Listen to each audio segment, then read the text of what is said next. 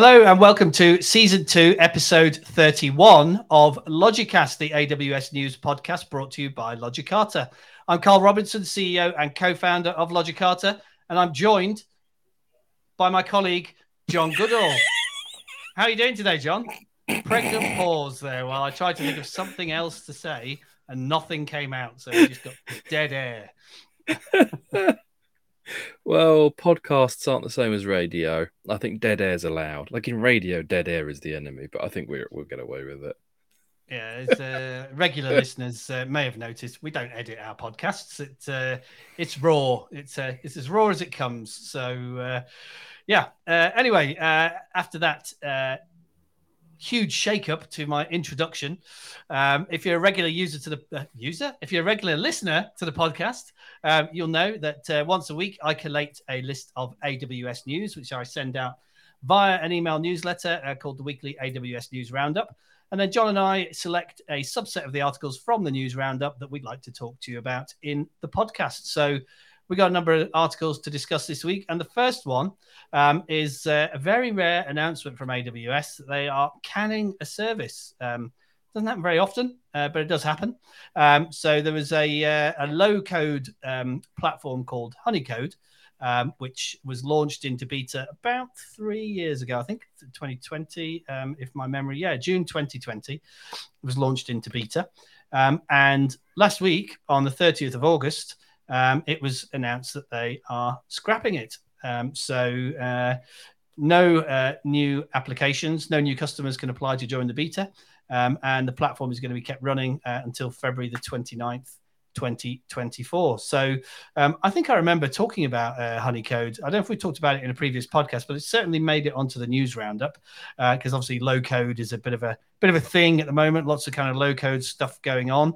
What are your thoughts on this one, John? Had you used it at all? Had you looked at it? Or no, I write code for a living. Yeah. I'm not the target user. I think you're more the target user than I am, to be honest. Yeah. It's I don't know. Low code platforms are absolutely a thing. I don't think they're going anywhere in the same way that like Power BI and all of these business intelligence type tools are kind of filling the same sort of user profile, if you like. It's non-technical people or people that are sort of semi-technical, that they might be data analysts, they know their job, getting things to talk to other things so they can do their job. That's a thing that's going to stay around for a while. I did always think it was a bit odd that AWS was offering a low-code platform, because primarily they've been historically marketed to developers. And maybe that's why they're canning it, because it's really not had any real uptick, because they're not historically marketed in the right circles, if you like. If you talk to someone about AWS, people who are going to understand what you mean are engineers. Engineers don't tend to use low-code platforms unless they are specifically a low-code engineer, in which case, what does a low-code engineer actually do? They write quite a lot of code to get it to do the things that it's not doing out of the box. So, yeah, I don't know. I think they're not going anywhere, but I always thought it was odd that AWS was hosting one, if you like. Yeah, the article goes on to talk about the fact that it was lacking integration with lots of AWS services. So I guess it was pretty limited in what you could actually do with it. But it does actually quote someone that had built their entire app or site on Honeycode. So I suspect there's going to be a number of those users who are going to be left with a little bit of a challenge having to port what they've built into another platform or write code to replicate it. Having said that, it was a beta service. So if you're going to build your production platform on a beta service, there's always a risk that you're running, I guess. Yeah, I think it's par for the course. Any beta and not prod ready service ever, not just AWS, has always said, be aware this is not considered production grade, it's not prod ready, don't use it for prod workloads, critical workloads, all that kind of thing. So if you've gone out and built your app, website, whatever, on this, then honestly, I think that's on you. Yeah, absolutely. I think it's on you. Granted, it was in beta for 3 years, but yeah, I think it's on you. So there are some other AWS low-code and no-code services. Some of them are mentioned here. SageMaker Canvas, which I guess is really more directed at machine learning specific type applications. Amplify Studio, we've had some experience with that here with some of our customers. And App Fabric. I think App Fabric's kind of targeted more the container space. I guess Amplify Studio. It's a service mesh. Yeah, Amplify Studio would be the closest thing to. Yeah, because I mean, Honeycode. Amplify is a service in and of its own right. It's sort of a competitor for Google's Firebase service, in which it bundles up a number of services kind of in one offering.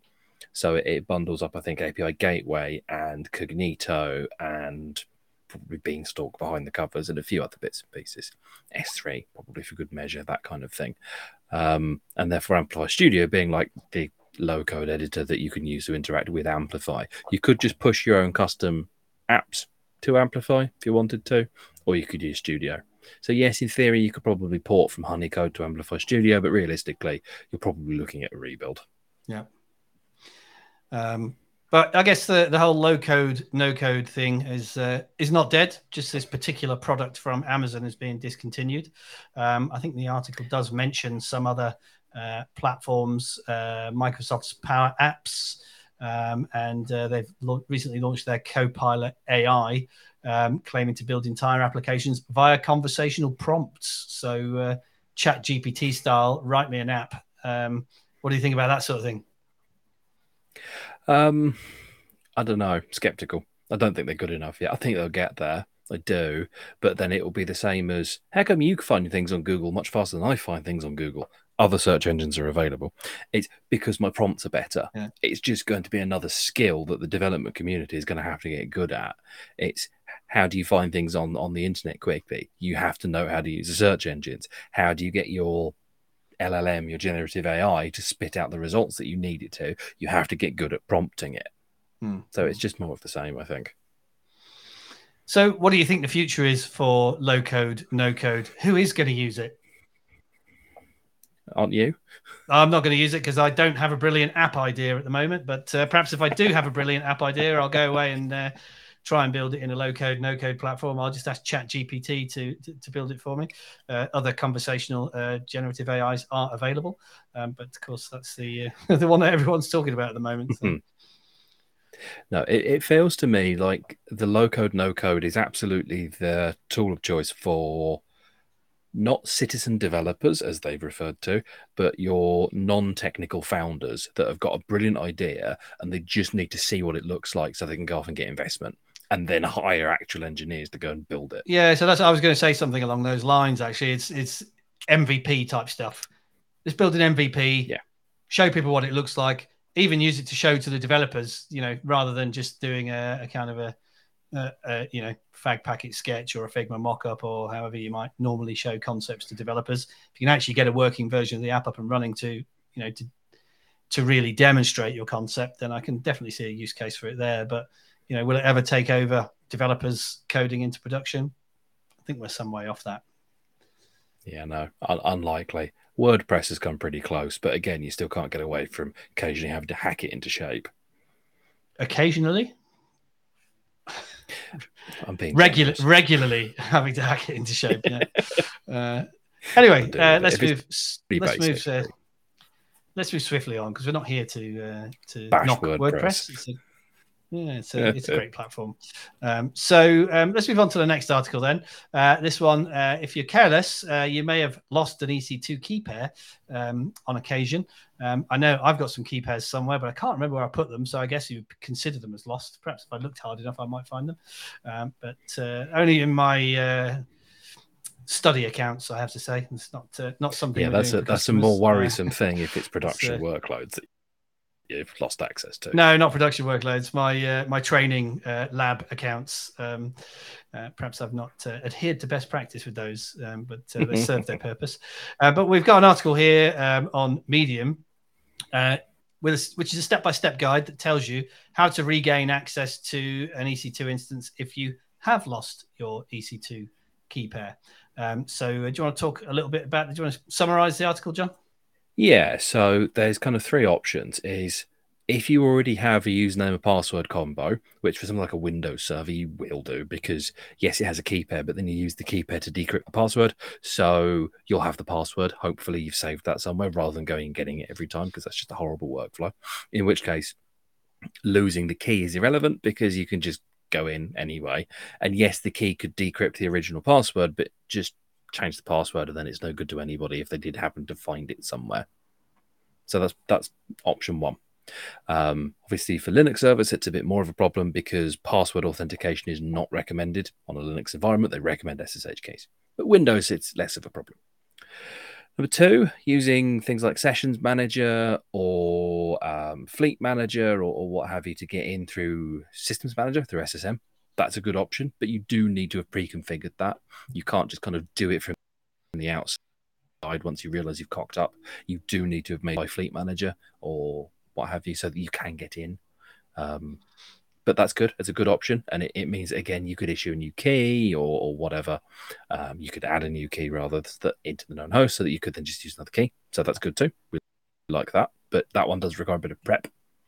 And then option three, which doesn't always work, I might add, is take an AMI is correct, of the instance by either shutting the whole server down, making an AMI, or making an AMI of a snapshot of the boot volume. Both work.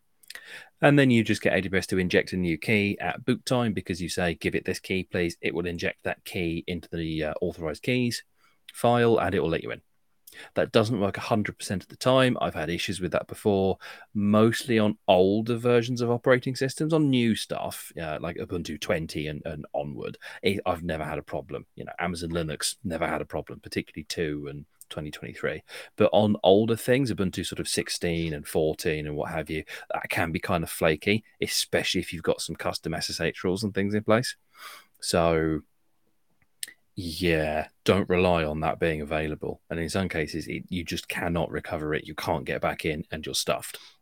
It's not unheard of. So you're saying AMI is correct. Therefore, by process of elimination, AMI is incorrect. Starting a flame war now. Because I say AMI, but I'm happy to be corrected and told that that's wrong.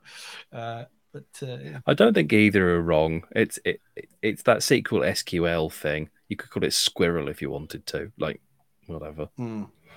Well, AMI is French for friend, so it's quite an endearing term for your Amazon machine images. So one would hope that they're going to play ball and be friendly with you. So let's call them AMIs. Cool. Okay. Let's move on to our next article then. Now we know what to do if we've lost our EC2 key pairs. Yeah. Panic, but don't panic. Yeah. Read this article, which is in our newsletter, which you can sign up for. The link is in the notes. So the next article is an article on GeekWire about a recent acquisition made by Amazon of Fig. Now, I'm not a developer, so I don't know much about Fig, but I think I've heard of it, but I may be confusing it with something else. But John, you are a developer/engineer, so tell us a bit about Fig. Don't call me a developer. Don't call me a developer. DevOps guy. I don't know. Yeah. I am an active user of Fig and have been for a year, 18 months, something like that. Found it a little while ago. Good. It is brilliant. Absolutely brilliant. Every time someone comes up with we've got a custom terminal that integrates with this tool or integrates with that tool, I don't care. I use Fig. It works with iTerm and it does the thing that your custom terminal does. So, just so that folk that haven't come across Fig before know what it is, the article says, calling articles generous, but the article says it has several products, including autocomplete, dot files, and all the rest of it. I primarily use it for autocomplete because that's just brilliant. What it's doing is it's adding inline auto-completion for a whole heap of different things. It works with most of your system tools. So, you're making directories and CDing around and all the rest of it. That's great. So you can just kind of bring up a little window and it'll just go through the various folder structures and you can say, yes, this folder, that folder, that folder, that folder. So you don't have to kind of know where things are. It gives you like a little nice preview, which is really cool. But primarily what I end up using it for is autocomplete for the AWS CLI, which is probably why AWS have picked it up, because the autocomplete for the AWS CLI is It's not 100%, but it is really good. It's really, really good. Like, I can't emphasize that enough. I could say really for the next 15 minutes and it wouldn't be good enough. You said Like, it. You it's said it a few times already, seriously so good. I think we get the message. The biggest issue you ever have working with command line tools, and AWS CLI is one of the biggest ones going that I've ever used, is knowing the command to do the thing that you want and then having to type the whole bloody thing out, right? Because something like listing S3 buckets, reasonably easy. Something like kicking off an SSM run command, send command, you could be writing hundreds of characters to do something on a couple of servers that you just don't want to have to log into. So anything that does autocomplete makes your life, not as a developer, but as a sysadmin, quite a lot easier. And the other thing it's doing is because it's got autocomplete, you can start typing list dash, and then it will filter its list of commands down to all the list commands for that kind of section, and so on and so on and so on. It doesn't have a full integrated man page, but it's not bad. And it does have some prompts where it will say, you need to include this, and you need to include that, fields and variables and all the rest of it, so that you don't hit enter and then it cacks out on you. You know, it's kind of doing that in line. So not a developer tool per se. It's much more of a sysadmin tool, but it is brilliant. The dot file sharing. So dot files is another thing for those, again, that are unfamiliar. A dot file is something like .env, where it's called a dot file because anything that's preceded with a dot character in a Linux file system, or a Unix file system, I should say, is a hidden file. So it doesn't ordinarily show up. You have to kind of write the right command to tell it to show up. It's considered a hidden file. And you tend to put environment config in them. So your AWS configuration is in dot files. It's in .aws/ various files. So that's a hidden folder. Your SSH config, like we were talking about earlier, that's a dot file. So it's kind of hidden away. .env is it's a very common pattern for applications so that you can load in .env, .env, and get all your environment variables. So being able to manage and then share those dot files with other people in your team is incredibly powerful in like a shared development environment. So there's kind of two arms to this. The autocomplete is a sysadmin focused tool, and then dot files is a dev team focused tool, if you like. I've never used that one because I think that was a paid feature, or sharing between teams was a paid feature, or it was like not free and I didn't have any use for it. But the autocomplete I can wax lyrical about. It's brilliant. And the autocomplete is free. Yes, and the autocomplete is free. Mm-hmm. I don't know how much AWS paid for it. The article says that back in 2021, they managed to pick up a 2.2 million seed from General Catalyst and various other VC types. So I don't know how much AWS has paid for this, but it's very clear that AWS have seen that, that they're, I'm struggling to word this one, that having an autocomplete for their enormous CLI is reducing friction. It's reducing a barrier because you don't have to go and do, commands -- help and read a god awful man page, or go off and look it up on the internet. And you've got the same documentation as you would do in the man page, just not in black and white. It's in black on white rather than white on black. So a little bit easier to read, but the documentation is still the same.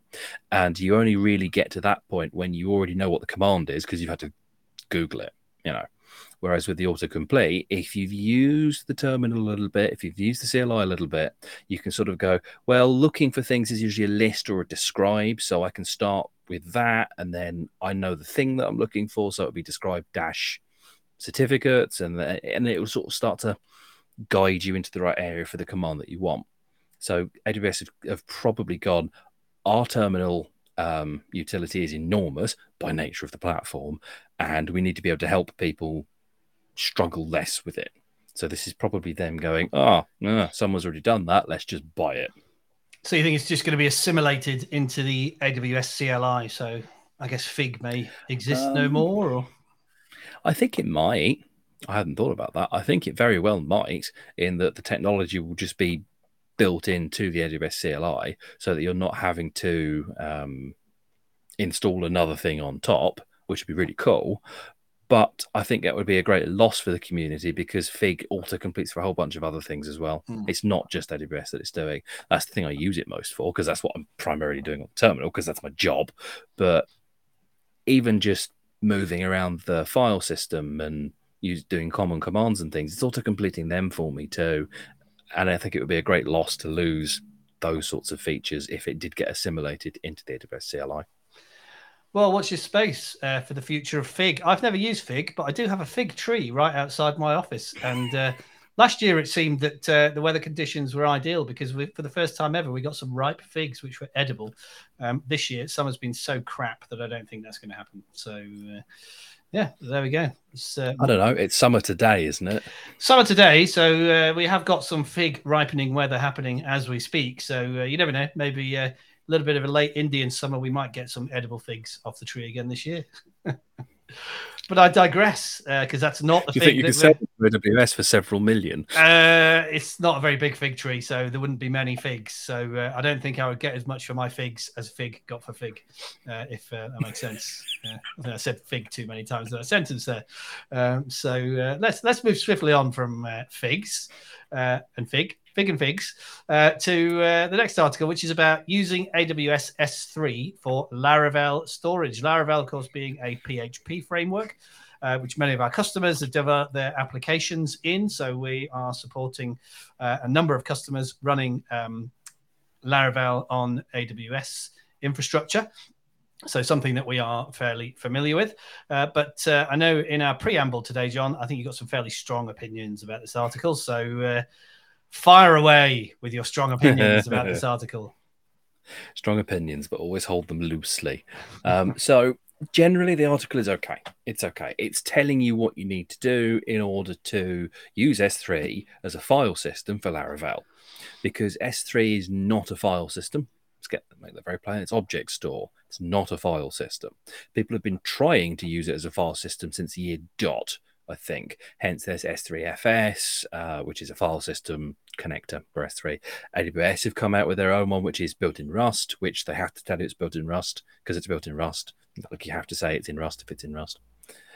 And I'm sure there's some others out there as well. But what it's doing is those are a way of saying, look, trick the server into thinking that this object store is actually a file store and use it as a file store. And why do you want to do that? Well, yeah, that was my question. Why would you want to do that? Because why wouldn't you just use EFS, for example? Cost.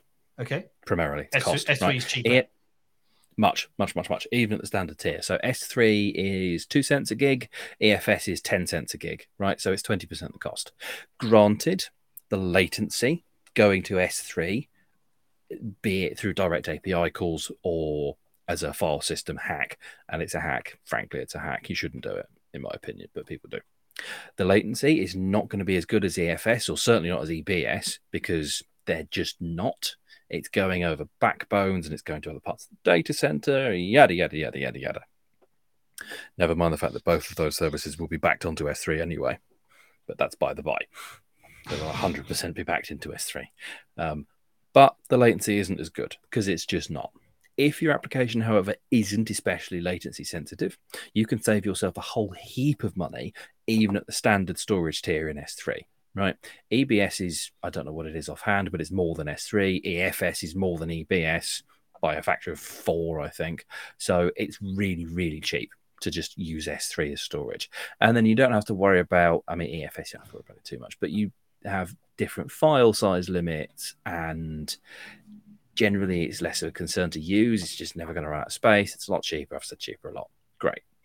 And then, you can do things like intelligent tiering and bring that cost even further down and so on and so on.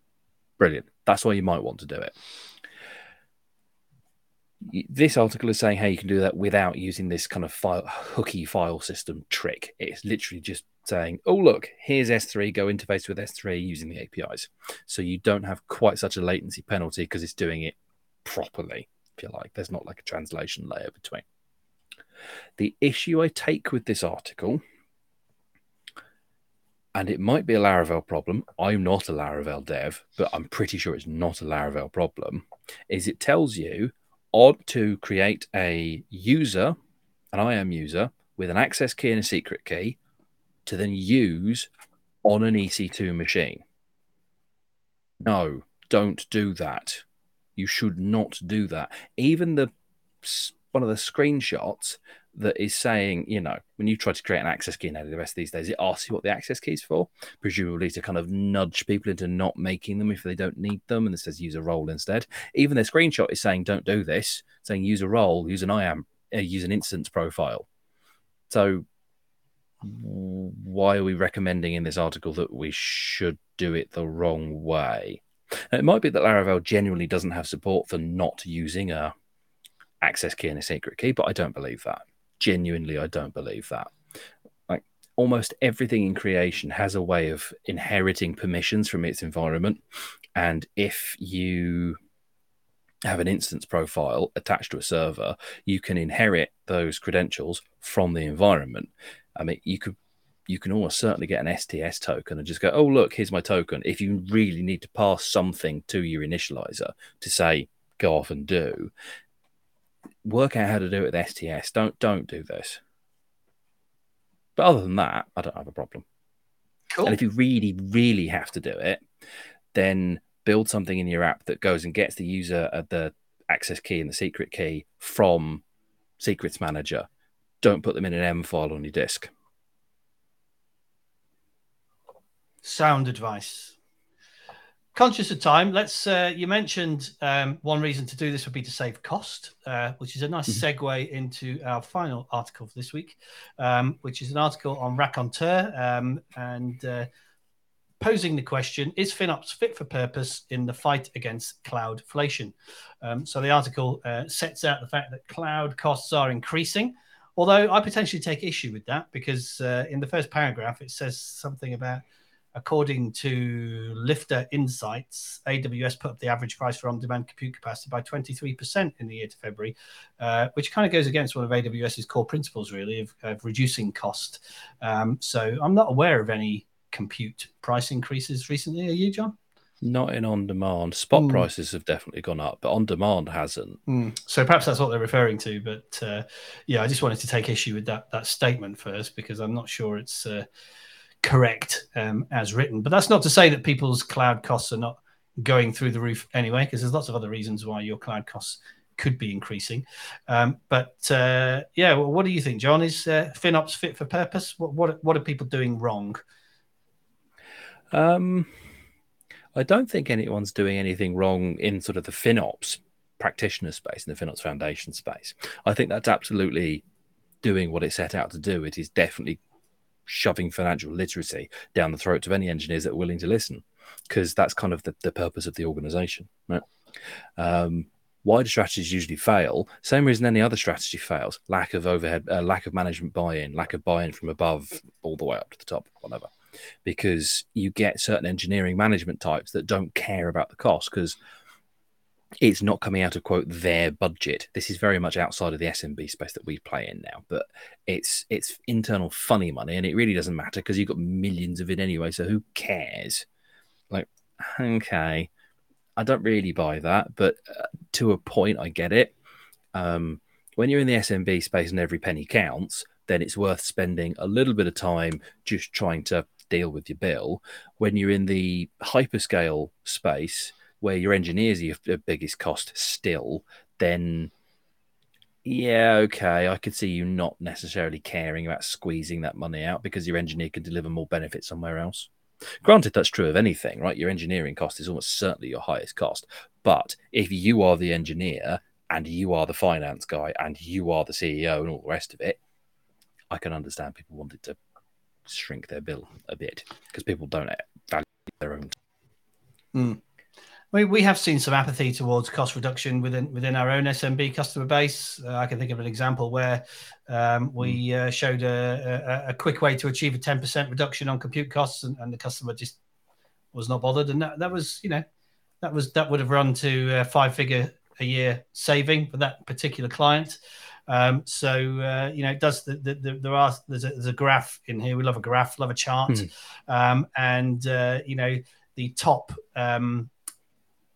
the top bar on the chart says the biggest challenge to FinOps teams is getting engineers to take action on cost optimization. So, FinOps are there to identify cost optimization opportunities, but if they can't be actioned, then you're paying for an expensive FinOps resource, and if you're not implementing the recommendations, you're overpaying in a number of areas. So so we've it's a tricky thing to get engineers to care about. It's definitely tricky because, I mean, I care because I like a FinOps consulting engagement because they're really interesting. You get fingers really into things without actually having any production responsibility. So I like them. But from an internal perspective, beyond if you don't save us some money here, you're going to lose your job, it's very hard to care because it's not your money. Absolutely. Okay, well, we've come to the end of our time for episode 31 of season 2 of Logicast. So it's lucky I was watching the clock because I'm sure we could have talked about this for quite a bit longer. And I'm sure we'll talk about it again in future episodes because obviously cost optimization is a regular topic on the podcast, particularly in the current economic climate. But that's all we have time for this week, episode 31, season 2 of Logicast. Thanks for listening. You can find us on all major podcast distribution channels and now on YouTube as well. If you'd like to look at our faces and the funny faces that we pull while we're talking on the podcast. So check it out, download it, subscribe, and we'll be back again next week with another episode of Logicast. Thanks for listening. Speak to you again next time.